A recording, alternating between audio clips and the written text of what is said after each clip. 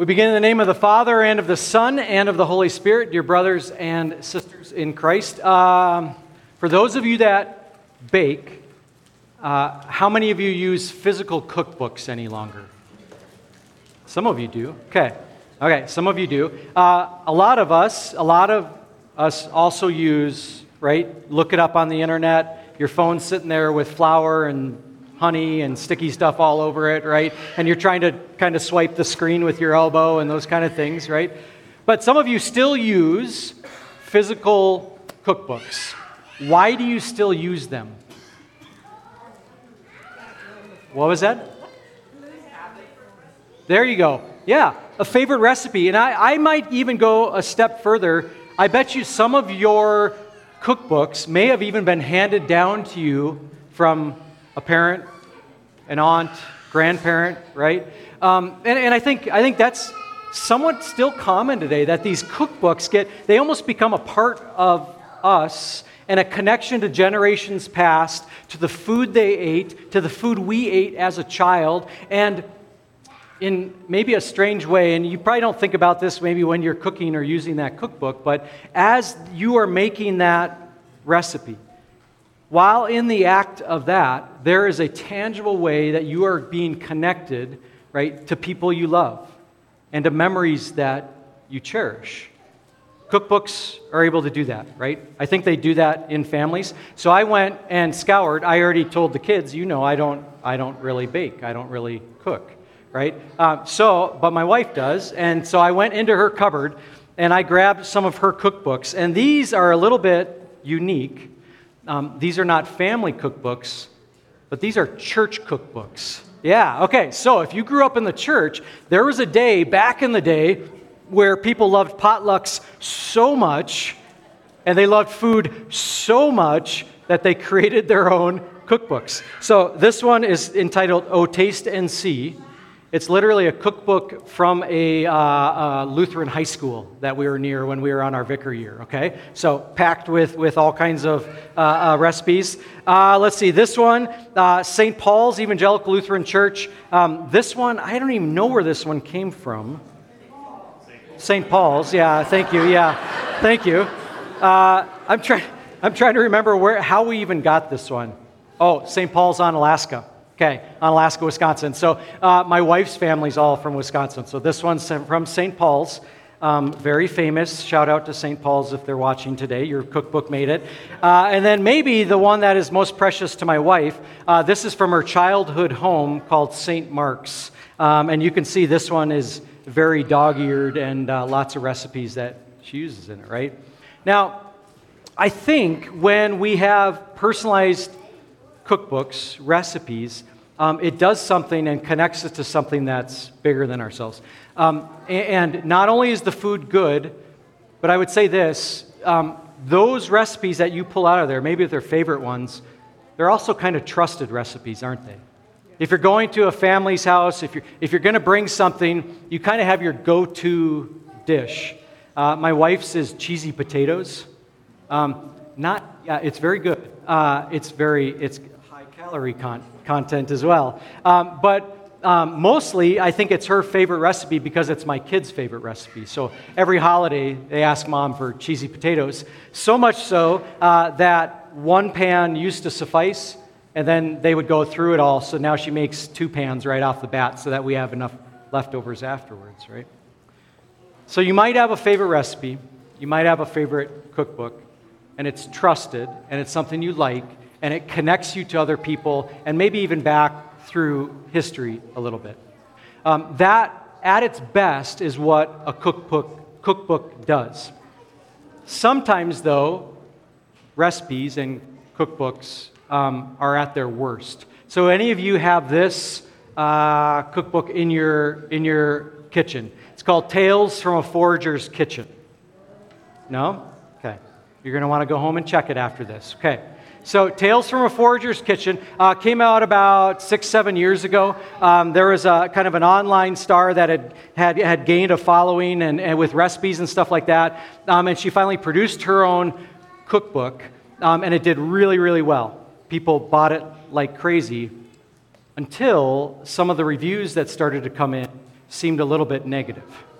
Specifically, some of the reviews of some of the recipes in her cookbook came in and said, not only does this not taste super great, but some of the ingredients you're using are possibly dangerous. No, this is 100% true. The one that got the most popularity were chocolate-dipped morel mushrooms. Okay. So some of you are like, oh, morel mushrooms they're supposed to be really good and that kind of thing. And morel mushrooms are really good, and especially if you cook them. But hers were raw and dipped in chocolate, and if you eat morels at a certain rate, they can also be poisonous. Yeah. So guess what they had to do with Tales from a Forager's Kitchen cookbook? They recalled it. Yeah, they actually recalled a cookbook. They said, if you've got it, so that's why I said check your pantry, if you've got it, some of these recipes quite possibly could be poisonous and dangerous, okay? So I don't know that I've ever heard of a cookbook getting recalled, but this is one, right? But we can understand why. If the recipe is dangerous to you and your living and your existence and doesn't taste very good, we can understand why it shouldn't be in a book at all. Today, we're starting a new sermon series where we want to ask of ourselves, what are the ingredients that make up a church? What does God ask of us? What does He want to go into that beautiful creation that He calls a congregation and a church here on earth? And ultimately, God wants those ingredients to work for our good rather than our detriment. And so over the next 4 weeks, we're going to look at different ingredients that go into making a church what it is. Today, our first one is going to be on that concept of connection. Have any of you ever seen this show on Netflix? It's called Salt, Fat, Acid, Heat. Some of you have? Okay.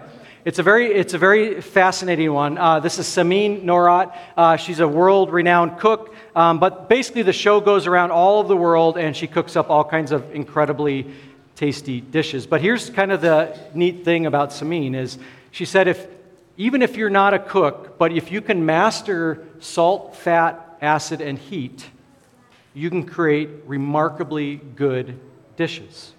Now, does that sound a little bit simplistic? Maybe, right? But the truth is, if you get those 4 things right, it's going to taste pretty good. Over the next 4 weeks, we're going to talk about what are the 4 things that allow a congregation to produce something that is nourishing and beneficial and tastes pretty good. Samin said this about those 4 ingredients. Whether you've never picked up a knife or you're an accomplished chef, there are only 4 basic factors that determine how good your food will taste. Salt, which enhances flavor. Fat, which amplifies flavor and makes appealing textures possible. Acid, which brightens and balances. And heat, which ultimately determines the texture of the food. Okay? The next 4 weeks, we're going to ask ourselves that. What are the parts that make up a congregation, right? And ultimately, what is God producing in us as a congregation here as well? So today, we're going to look at that ingredient of connection. And you're welcome to follow along with me in your bulletin if you'd like. We've got 3 points today, and if you are studious, because everybody's back to school now, and you'd like to fill stuff in, we'll have a little bit of a fill-in-the-blank kind of as we go. But these are the 3 areas that we're going to touch on today as we talk about the blessing of connection within a Christian congregation. So, but here's where we're going to start. And I think the first question is, what are we built for? How has God created us as human beings? Right from the beginning, we've been created for connection. So go back, book of Genesis, Adam and Eve. Adam was alone, and God said it was not good. And so He created a helper suitable for him, so that Adam and Eve had someone. So every animal had someone else, but Adam was alone. And so right from the very beginning, we see connection. We see relationship that God had created in His world, right? This kind of reminds us of it, and you can even see all the animals that are there. I'm a little suspect of this painting, which is a kind of a famous painting, but if you can see at Eve's feet, I'm not sure that golden doodles were created in Genesis. because there seems to be a small white poodle at her feet. But the bigger story is God absolutely has created you for connection, right? If we fast forward kind of through the Old Testament, we see that over and over and over again. When God comes to Abraham and says, I'm going to make you a great nation, right? A people. When the Israelites are gathered together, when they wander in the desert, this is relationship, this is community, right? In fact, even Jesus' own disciples, as he chooses those disciples, Jesus certainly could have done his ministry completely alone. Like, he had the power to do that. He didn't need other people to be able to carry out his ministry, and yet what does he do?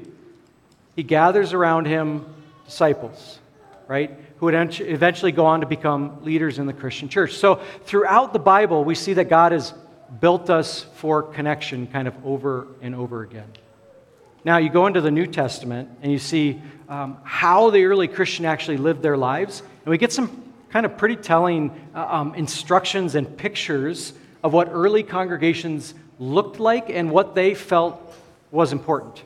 Writer to the book of Hebrews, verses 24 to 25, says this. It says, and let us consider how we may spur one another on toward love and good deeds, not giving up meeting together as some are in the habit of doing, but encouraging one another, and all the more as you see the day approaching. So the writer to the Hebrews said, let's not stop doing this. Let's continue showing up and continue encouraging, because life is hard and it gets harder and harder, okay? So that's the book of Hebrews. Book of Acts, history of the early Christian church, says this, talking about believers. Every day they continued to meet together in the temple courts. They broke bread in their homes and ate together with glad and sincere hearts, praising God and enjoying the favor of all the people. And the Lord added to their number daily those who were being saved. So maybe some of you are laughing at the church cookbooks a little bit. Here's what I'm saying. This might be the origin of it, actually, right? What were they doing? They were eating together in their homes. They were gathered around food. They were arranging themselves in community to be mutually beneficial to one another, okay? One more. Now we're looking ahead. Book of Revelation. We're talking about heaven and eternity and a vision to the disciple John. John, at the end of his life, after he had seen most of his loved ones, his brothers and sisters in Christ, dead or gone, God gives him a vision of what heaven is going to look like. And take a look what heaven's going to look like. After this I looked, and there before me was a great multitude that no one could count, from every nation, tribe, language, and people, standing before the throne and before the Lamb.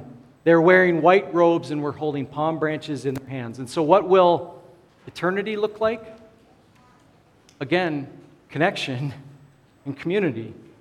So if you take from Genesis at the creation of our world to what heaven will look like, from start to finish, God has created us for connection and for community. Okay? That's just the reality of what Scripture shares with us. And I think it underlies what we know personally as well.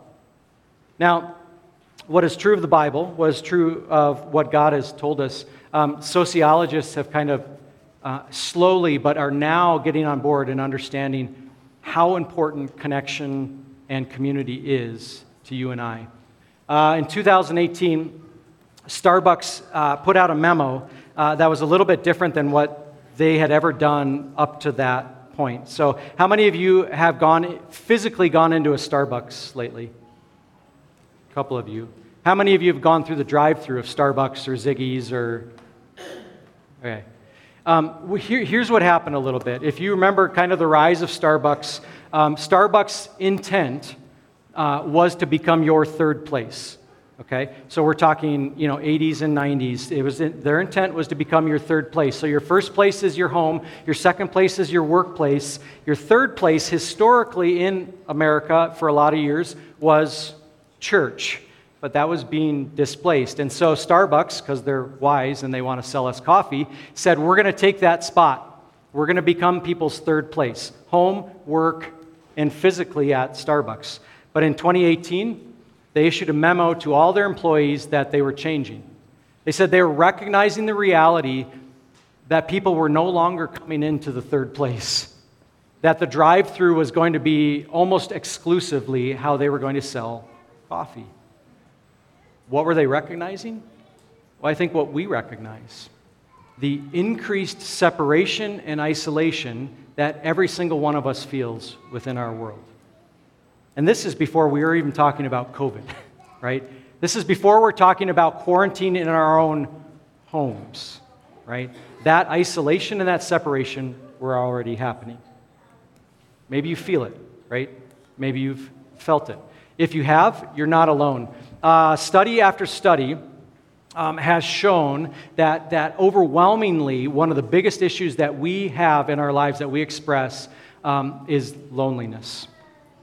It's isolation, absence of community. Now, here's one of the more fascinating things. They'll do studies of this, of rates of loneliness and isolation within us and within generations, right? So from old to young. And maybe our initial thought is, well, who would have the highest rates of loneliness? Maybe we would be thinking maybe the elderly, right? If they've lost a spouse, if family and kids aren't around, those kind of things. But actually, what's fascinating is the highest rates of isolation, loneliness, and disconnection are from age 30 and younger, right? Higher rates of loneliness and isolation from those that are younger than from those that are older, right? Because the communities that held us together have simply separated. You add to that, those that report the highest rates of loneliness and isolation also are the ones that are the most connected digitally online. And do you understand the connection a little bit? We feel as though we're connected to the world that's happening around us, but not to living, breathing, actual people. And the more that we are connected to a digital world, the less we tend to be connected to a physical world around us. What comes from it? Isolation, right? Okay, so God built us for community. I think in our world and even in our own lives, we understand that community is important. But in May of this summer, a few months ago, there was kind of a startling report from our new Surgeon General. He said this about the necessity of connection and community. So General Dr. Vivek Murthy says this: "Our epidemic of loneliness and isolation has been an underappreciated public health crisis that has harmed individual and societal health. Our relationships are a source of healing and well-being hiding in plain sight, one that can help us live healthier, more fulfilled, and more productive lives. Given the significant health consequences of loneliness and isolation, we must prioritize building social connection." And I want to focus on the very last statement that he makes there. God has built us for connection and for community, but in general, our world kind of fights against it. And so what did Vivek hit on? Guess what? We have to work at it. You have to build it. You've sometimes maybe heard me make this statement, community isn't so much discovered or found, it's built. Right? Vivek knows the very same thing, right? And so that is probably, I think, our biggest, most important point as we start out, right? Not only has God built you for community and relationships, but guess what? We actually have to put time into it, and you have to put yourself into it, okay? So that kind of gives us our first point there, that we are built for community, and that community is built, okay? Okay. Let's continue on in our text here. Let's see. So we're going to go with verses 4 through 7. The Apostle Paul says this: "Rejoice in the Lord always. I will say it again, rejoice. Let your gentleness be evident to all. The Lord is near. Do not be anxious about anything, but in every situation, by prayer and petition, with thanksgiving, present your requests to God. And the peace of God, which transcends all understanding, will guard your hearts and your minds in Christ Jesus." So if God has built us for community, and we have to actually build community, then the question we get to ask of ourselves is, upon what do we actually build community in a Christian congregation? Well, the Apostle Paul gives it to us. highlight these two words. He says, peace will be there, and it's going to be transcendent, okay? So a peace that transcends. And I think sometimes when we think about that word transcendent, maybe this is the image that comes to mind, right? Our minds are thinking of things that are bigger than the here and now, the earthly, the right and here, right? But we're thinking beyond that and, in fact, into eternity. So these are what we call transcendent truths. And there are moments when we ask of ourselves those questions, right? Why are we here? Where are we going? What answers do we have for eternity and beyond? But I think once in a while, maybe that's our picture of what transcendent truth is. Now, you might enjoy the mountains. I enjoy the mountains.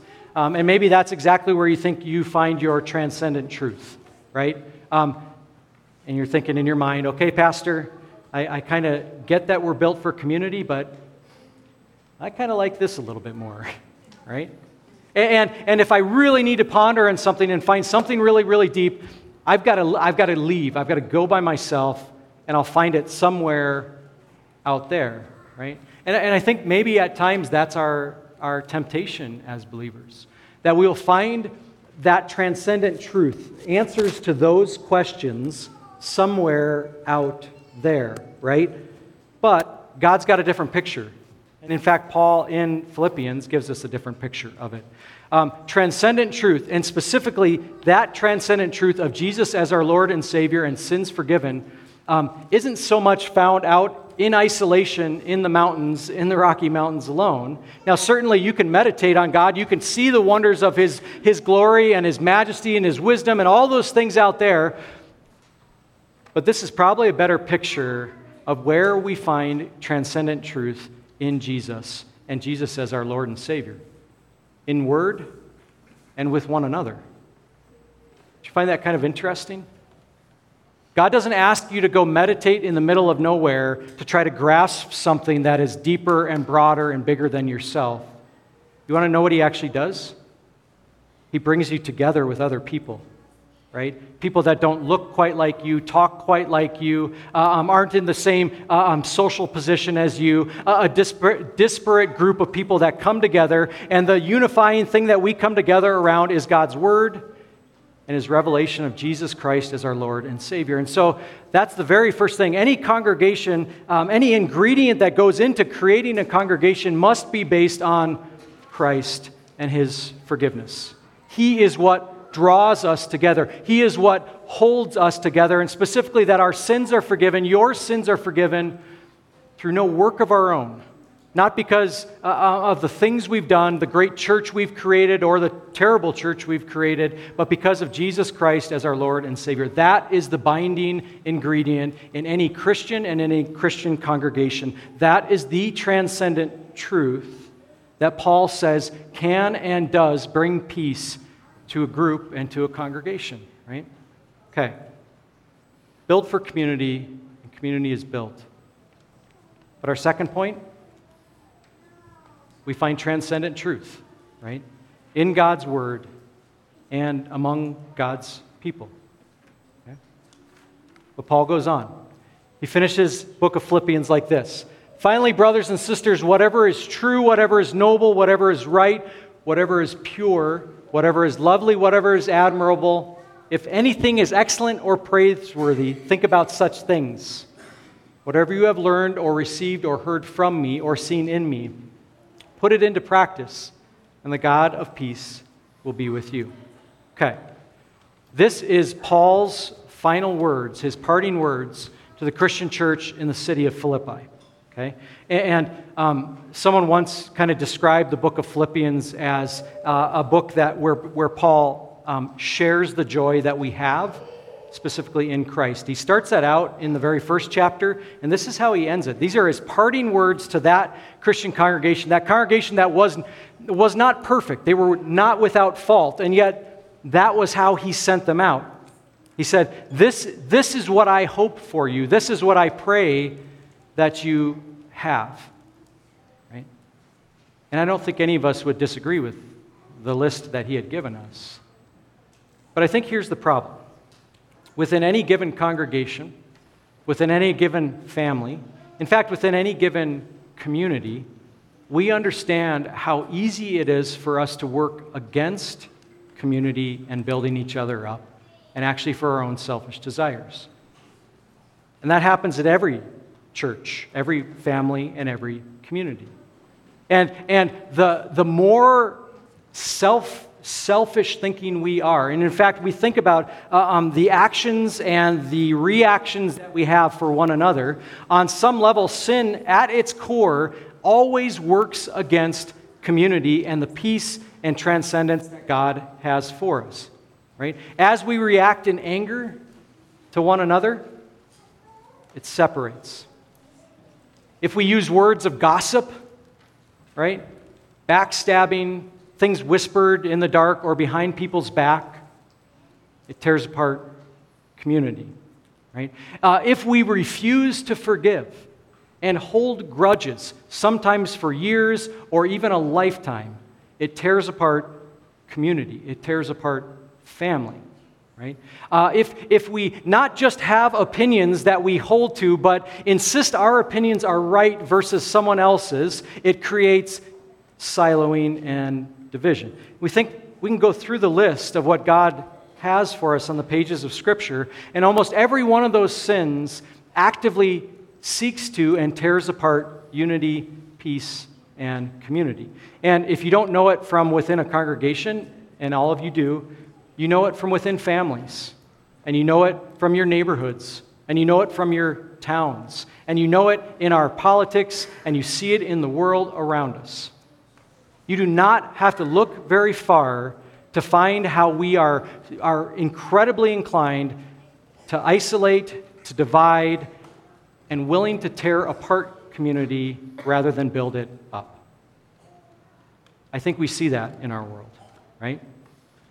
But what does Paul ask of the Christians in Philippi, and what does he ask of us here in Firestone this morning? Let me highlight those words that Paul gave us. These things, right? If you want to be a part of a congregation that has ingredients like this, then you put them in. If you want to be a part of a family who is characterized by things like this, then you put those ingredients in. It's probably overly simplistic to say that the ingredients we pour into our bowl, whether it's a church, a family, a community, those are the things that we will reap. Okay? And what does Paul encourage us to do? What does he encourage us to season our relationships, our communities, and our families with? Well, just take a look at them. Right? Truth, nobility, what is right, what is admirable, excellent, all these things. And Paul says not only that, not only throw them all into the mixing bowl, but he says then put it into practice.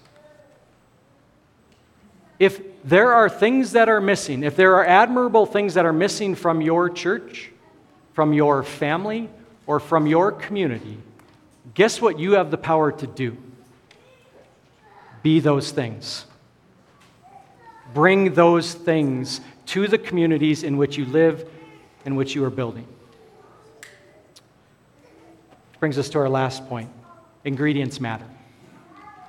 The things we sprinkle in, the things we bring with us matter. Paul knew that with the Philippians, and I think we know that as well, right? Whatever communities that we exist in, the things we bring to the table matter.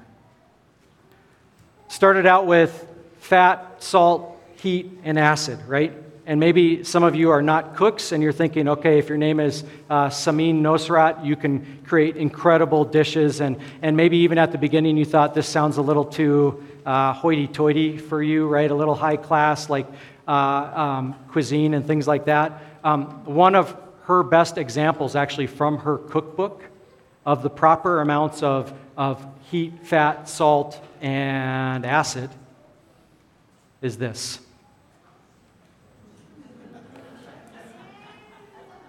It looks remarkably tasty, doesn't it? Right?